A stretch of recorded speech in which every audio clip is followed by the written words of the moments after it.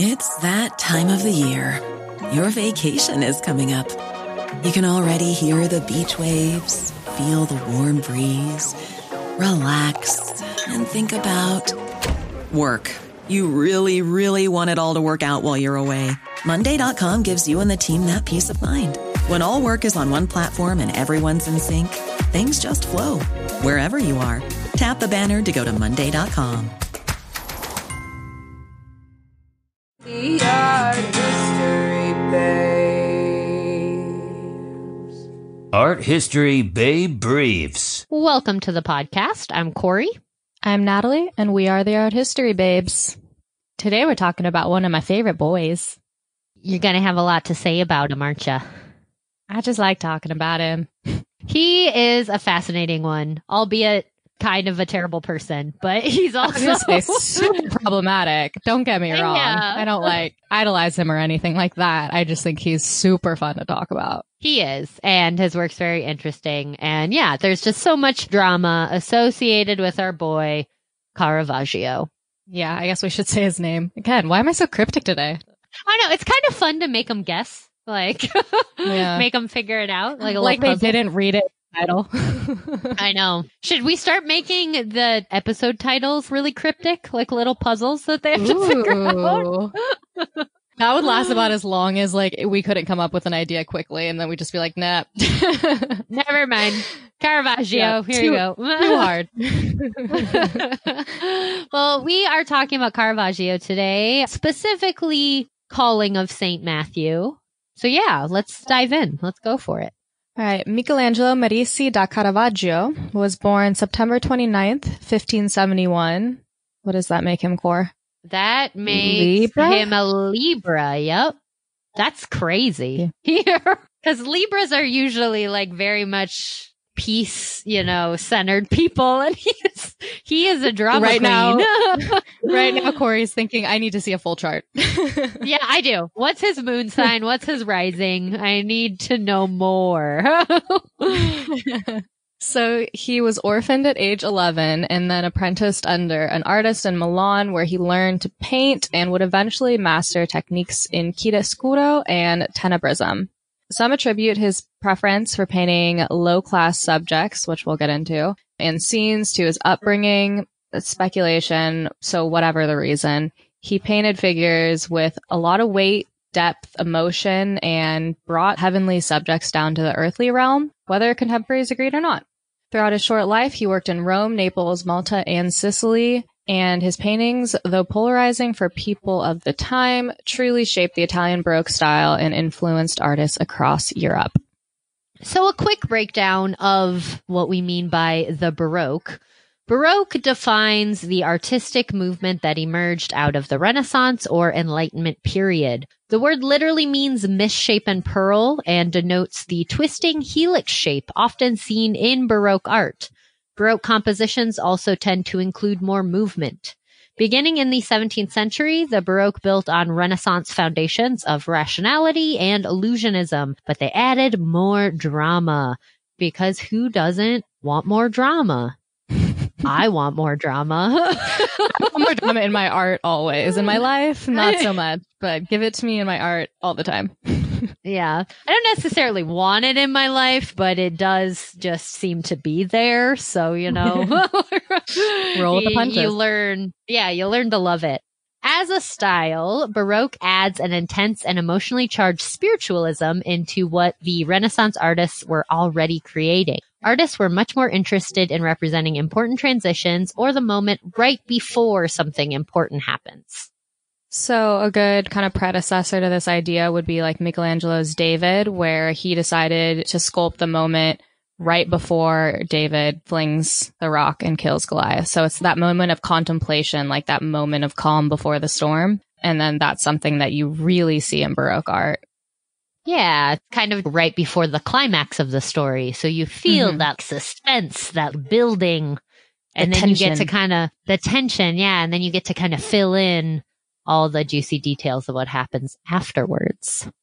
So if you're a day one listener, you already know that Caravaggio has quite the reputation as a bad boy. He would lie and cheat to get what he wanted and even face slander charges for making up a dirty poem about a rival. He illegally carried a sword, picked fights, and the list goes on. Go listen to our Bad Boys of the Baroque episode if you're interested in more of that. He was also an artichoke slinger. He was. Seriously, go listen to that episode if you haven't. Yeah, I mean, that's like one of our classics. You gotta listen to Bad Boys of the Baroque for sure. We'll link it down below for y'all. Yes, we will. So for all of these reasons, he's super fun to talk about now, but had many a critic in his time. He also challenged viewers of the time in mixing high and low subjects within his art, which it wasn't uncommon to see paintings of biblical scenes where people were in contemporary clothing, but it was kind of the level of unsavoriness that he would include that really would get people upset. So you guys will see when we get there. But The Calling of St. Matthew was one of 2 paintings he did for the Contarelli Chapel in Rome that sealed his reputation. Have you been there, Nat? Have you been to the Contarelli? I don't think so. No, I haven't because I've only been to Rome. No.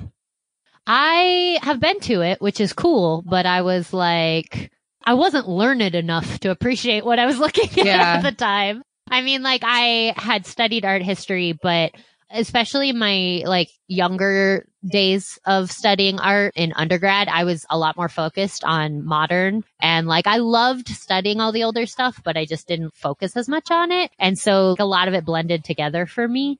And I went to Italy in undergrad, and yeah, we went to the Contarelli, and I remember like seeing these works, and I do remember being like, Caravaggio, I know that guy, you know, sitting with them for a while, but I don't know if I fully appreciated them or what was actually going on in the paintings.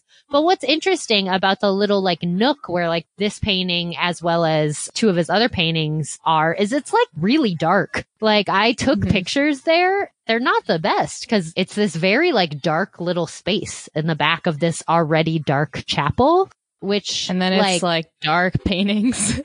Yes, exactly. It's just like dark. It's just like very dark. And I mean, they're obviously illuminated, but it's still just like a very, you're like kind of shrouded in darkness while you look at these very dark paintings. Let's take a quick break and then we'll come back and we'll talk about this particularly dark painting. Yes.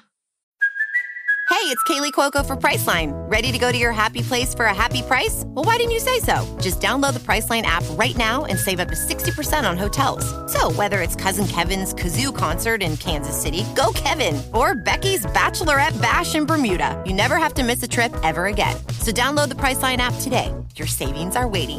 Go to your happy place for a happy price. Go to your happy price, Priceline. Okay, we are back. We hope you enjoyed that message from our sponsors. Hopefully you'll go buy whatever it is that they're selling. Please. Or Please don't. do. It's okay. Yeah, I mean, we love you anyways. But back to Caravaggio and The Calling of St. Matthew. In this extremely dark painting, you can make out 7 shadowy figures in a barren room. On the left-hand side, 5 nicely dressed men are huddled around a small table while 2 men approach them from the right side of the canvas. Even with the visitor's arrival, the 2 men on the far left don't look up from counting the money on the table. The man on the far right motions a limp hand toward a bearded man at the table. Light illuminates this man's face as he looks back wide-eyed and points to himself like, who, me? I really love this aspect of the painting, like the pointing that's going on, because from a 16th century perspective, it's this very intense spiritual moment. And the way that Jesus is pointing is very like, I don't know, it has like a softness about it. Well, so correct me if I'm wrong, but I'm pretty sure it's like the exact hand that Michelangelo painted in the creation of Adam. Yes. Not God's hand, but it's like Adam's hand reversed, which is so interesting. It totally is. He really liked to copy Michelangelo. Yeah, I think there's definitely, I mean, clearly some conversation happening there between Caravaggio and Michelangelo. So yeah, everyone knows those hands from the Sistine Chapel, and it's that very similar hand. And so from a 16th century perspective, it's this pretty intense moment. But I can't help but look at this scene through a 21st century like storytelling lens. So, you know, my vast knowledge of sitcoms and things. And I just see like the scene of like Jesus being like pointing at him, and he's like, hey, you. And Matthew's like, who, me? And Jesus like, yeah, you. Like, it's like a very like, oh, it's so familiar. Like, yeah, it's like a very familiar, like confrontational moment, like almost to the point that it's funny in that sense. But I definitely don't think that that's what the intention was, but it definitely reads that way now, in my opinion. Does that make sense? It does make sense. It's kind of weird because this painting, I mean, they're in contemporary dress of the time, but like there's something timeless to it in the expressions. And I think because the room is so barren and it is just so much about the two main figures, I think it's the simplicity of what he's focusing on that allows it to do that. Yeah. And I think it's also kind of the simplicity of the drama, because it also likewise, so like that kind of reminds me of a sitcom moment, but the whole scene, which we're going to get into further detail with, but the whole scene also kind of reminds me of like that scene that you see in like every action movie, you know, where like the protagonist busts into a seedy bar or like a tavern to like break up some kind of illegal ring or get information from someone. And like the protagonist in this situation, obviously being Jesus, you know, and Jesus is our Batman in this situation. And he's like, he just walks in like, where's Rachel? Exactly. Like he needs information. Like he's there to get information. And then like he's trying to get information from the main guy and he's got his eyes fixed on him. Well, all the other guys are still like, who's this dude? I don't care. I'm focused on my money. So it has this very, once again, from 21st century eyes, from someone who is well versed in television and movies, that's what I see. I see that moment that still gets played out all the time. So in a sense, even though you have this deeper religious thing happening, the storytelling or the drama of the situation is very timeless. Definitely. Okay. But anyways, back to what I was saying when I was explaining the painting. We'll get there. Right. We'll get there in time. So 2 young boys sit between the surprised tax collectors and the 2 standing men. The dingy window above the men doesn't emit any light, but reflects an alternative source from the upper right corner somewhere out of view. Plus, the dramatic lighting presented Caravaggio a perfect opportunity to show off his tenebrism skills. If you don't know what tenebrism is, it's basically extreme contrast. Like if you're editing a photo on Instagram, just push that contrast all the way up. And that's what like tenebrism is. You're using a lot of dark to give emphasis to the light. So Caravaggio uses harsh light and shadow to illuminate the important features within his paintings. This scene represents the moment where Jesus calls upon Matthew to follow him, as written in Matthew 9:9. Quote, as Jesus went on from there, he saw a man named Matthew sitting at a tax collector's booth. Follow me, he told him, and Matthew got up and followed him. End quote. I mean, he kind of nails it. Like he got all that in that's here. what happened. That's what he painted. So Caravaggio's depiction follows the narrative written by Matthew, but brings the spiritual down to the natural world instead of any attempt to elevate the scene to one worthy of a heavenly guest, as we've previously seen in biblical narrative scenes. He paints a barefooted Jesus and Peter approaching an everyday or even unwelcoming situation. And in doing this, he's challenging the Renaissance notion that beauty equals holiness. So yeah, he's exploring the dark side of spirituality, which is like, I'm into that. I was going to say, like, why do you think we love him so much? I'm very into that. In a lot of ways, he's facing like the harder parts of religion and spirituality and the dingier parts of just reality, which is... It's beautiful. It's I've been cool. known to tell people, like, you're too interesting to be interested in the Renaissance. Let's move on to the Baroque. Like, you just... Nice. You think you like the Renaissance, but you don't even know yet. Like, that's such a snobby art historian moment, and I love I it. have so many of them. Yeah. All right.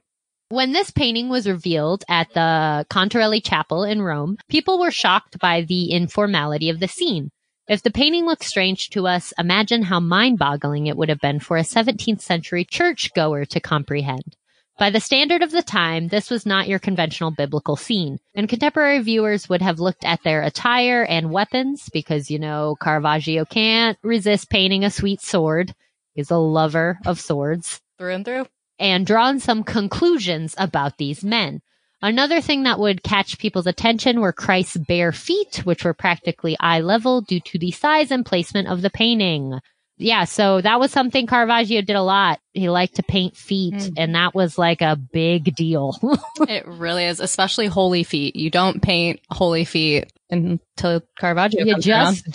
You just don't do it. You just don't. I wonder if it was, it's something that people treat as taboo now, even though I don't really think it should be taboo. But I wonder if it was super taboo to have like a foot fetish back in like Caravaggio's time. I wonder if that was even a thing though, because feet were so gross back then. Like I remember my professor who explained to us like why this was so taboo. She's like, you don't understand. Like dirty feet were gross. It's different from what we think of as like, you've been out in the backyard or whatever, like walking around in summer. Like this was like true dirt. Yeah. Never clean. You don't think anyone was getting freaky with feet back in Baroque times? Oh my God, if they were, I don't think they lived very long. I think they died of an infection. Yeah, that's fair. Anyway. As Matthew experiences his moment of spiritual awakening, he is literally and figuratively lit up. Christ's hand creates a leading line toward Matthew, which is paralleled by the harsh light beam and shadow across the wall. It directs our eyes really clearly to the important features of the scene. We can see just enough of Christ to identify him and his intention, his halo, the outline of his face looking toward Matthew, and his limp hand motioning again toward Matthew. In the same way, Matthew's face and hands are lit up so that we can see his moment of recognition and the expression on his face as he experiences a spiritual awakening. But he's still a human being, so if you look to his right hand, he's still reaching for the money. So he's like having half a moment of, oh, I'm being chosen by the Son of God, and then he's also like, but my money. Dude, that is real, though. Yeah. Like, the constant pull between spiritual growth and transcendence, and then also, like, earthly pleasures. Like, it's always gonna be a tug of war between those two things. I think that's just what it is to be human, And Caravaggio is gonna make us feel a little bit more okay about it. And for that, we love him. You're right. Definitely do appreciate a man who embraces his vices and like knows who he is, like he knows what he's about. Yeah, for sure. He's got a strong sense of who Caravaggio is. Oh yeah, for sure. And that's what it's about. So yeah, calling him Saint Matthew. So good. Oh man. All right. Do you have anything else to say about this I work? probably said enough. I'll cut myself off. Yeah. Definitely check out our YouTube. Been doing some like creativity chats, little quick, like 5 to 10 minute videos about different aspects of creativity. They're pretty fun. I hope you like them. We're still doing vlogs whenever we do cool stuff. And we're going to Denver very soon. So there will definitely be a vlog following that. And probably a tiny little so yeah, Chicago vlog that will just be a little dipping in the toe for me. Followed by a ton of Chicago content because I'm moving there. It'll be like a trailer for all of Corey's content. You're going to have mad Chicago art content. But yeah, get on our YouTube, subscribe, watch all of our videos. Patreon. Shouts out to all of our patrons. We love you guys. You're the best. If you want to become a patron, $1 a month gets you access to bonus episodes. You can also give us more and get other cool things like stickers and t-shirts. Check out artandobject.com.